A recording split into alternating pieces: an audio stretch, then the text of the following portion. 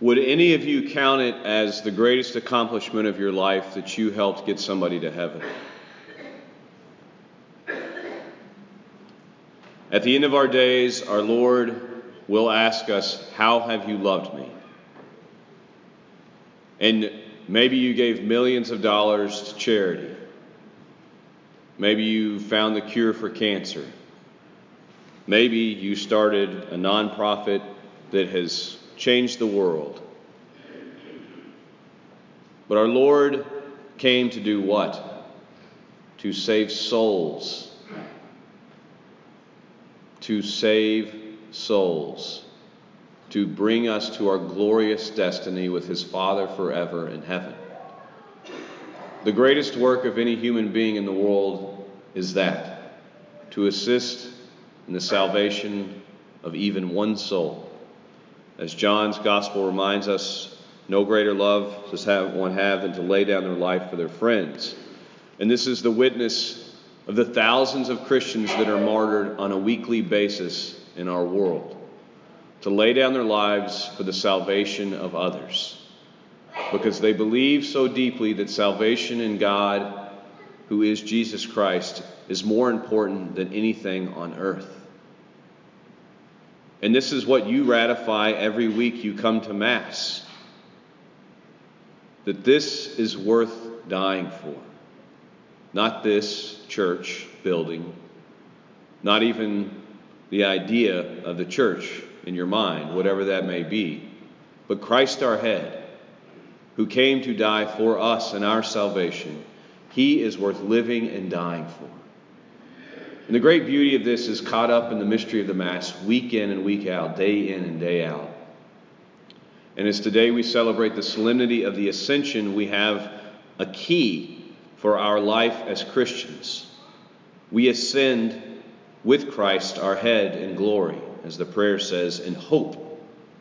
We here, the body, ascend with Christ in hope for a new heaven and a new earth, to be with Him at the right hand of the Father. And the Mass portrays this beautifully in that we ascend, all of our activity comes towards the culmination of the Mass, which is the consecration of the bread and wine that becomes our Lord's body and blood, that we receive Him in a state of grace, and then we go out as missionaries of salvation, our highest dignity and duty. The ascent leads to the mission. As the Gospel attests today, before our Lord ascends into heaven, He blesses them, and after His departure, what do? They give Him homage. That is, they praise Him for the glory of who He is. They praise Him for the salvation wrought by His gruesome crucifixion and glorious resurrection. And then they go out with great joy and continue to praise Him. The ascension leads to mission. And dear brothers and sisters, in the life of the church, this is something we need to take much more seriously. The cultural mindset of church, overwhelmingly, not just in America, but in all the West, is that of a country club. We pay our dues, that is, we put money in the collection basket, we get our little Pez dispenser Jesus, and then we go back to life. It doesn't make that big of a difference. We give Him our hour, and then we spend the 167 hours the rest of the week acting as if He does not exist, and only coming back when we get something in return. Now, you may feel convicted, Father, that's not my mentality, and praise God if that's not your mentality, but search the depths of your heart and think about, am I actively working as a missionary for Christ in my daily life? Do I try to bring the leaven of the gospel into my daily activities, not just at work, but in my family especially, the school of virtue, where we learn to be truly human and learn to be truly who God wants us to be. Now, the great fear is not so much that as a church we'll be ineffective as an institution. We still clothe, feed, shelter, and educate. more people than any other government or any other NGO in the world. We'll probably continue to do that very well. Y'all are very generous, and that helps. But our salvific mission given to us by Christ at his ascension was not to establish a hospital system, not to establish a school system, not even to establish the greatest catechetic system ever in the world. It was very simple. To teach that salvation is in Christ. And that in that salvation we find the greatest freedom and the greatest life we could ever live. The greatest joy we could ever have this side of heaven is to live in that freedom as sons and daughters of God. The mission that flows from the ascension needs some fine-tuning. As I said, that confusion that exists in our country club mentality comes from a few things that happen in the very nature of the liturgy because we've chosen to accept these things.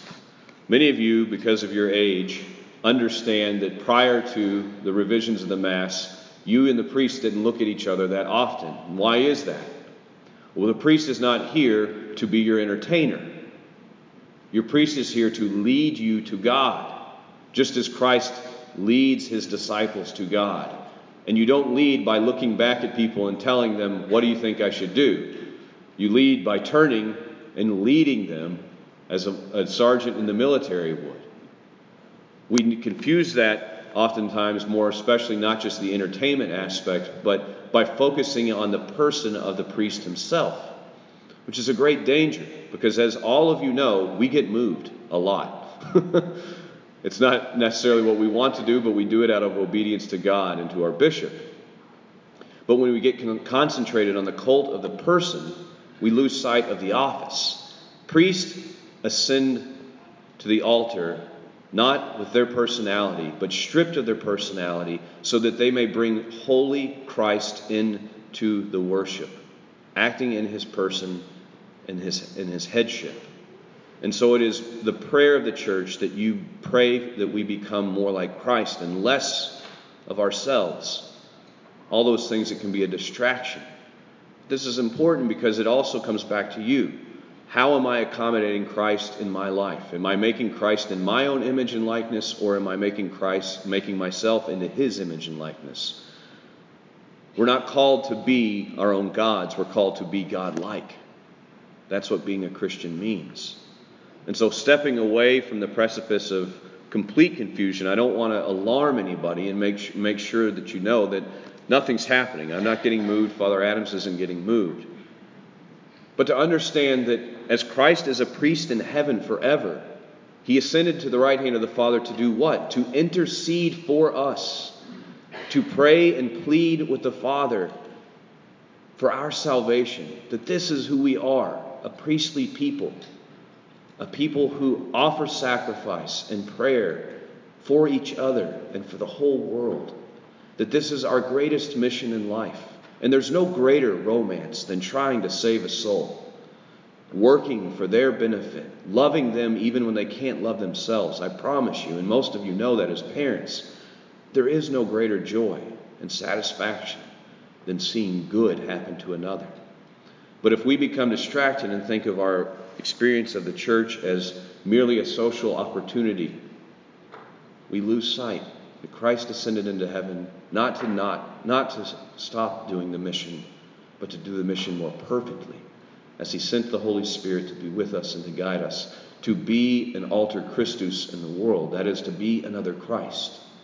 So let us pray, dear brothers and sisters, as we anticipate that outpouring of the fire of God's love at Pentecost, that we may be ready to receive it and respond to the mission that he gives to each of us for the salvation of the world.